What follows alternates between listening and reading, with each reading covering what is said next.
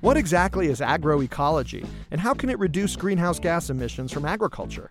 This is Ethan Elkind of Climate Break. I sat down with Dr. Clara Nicholls, a farmer and UC Berkeley permanent lecturer and researcher on rural development, to discuss these questions. Agroecology is a science that provides all the elements for the transition from conventional agriculture into more sustainable agriculture.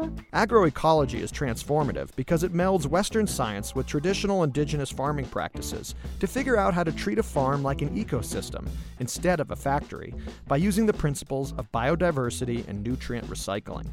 So how does this work in practice? If you are working with small farmers, we have, for example, diversification is translated in polyculture. But if you are working with big farmers, the diversity takes forms of cover crops or corridors. The idea is that adding more kinds of plants to a farm attracts organisms that prey on pests without relying on pesticides to do the job.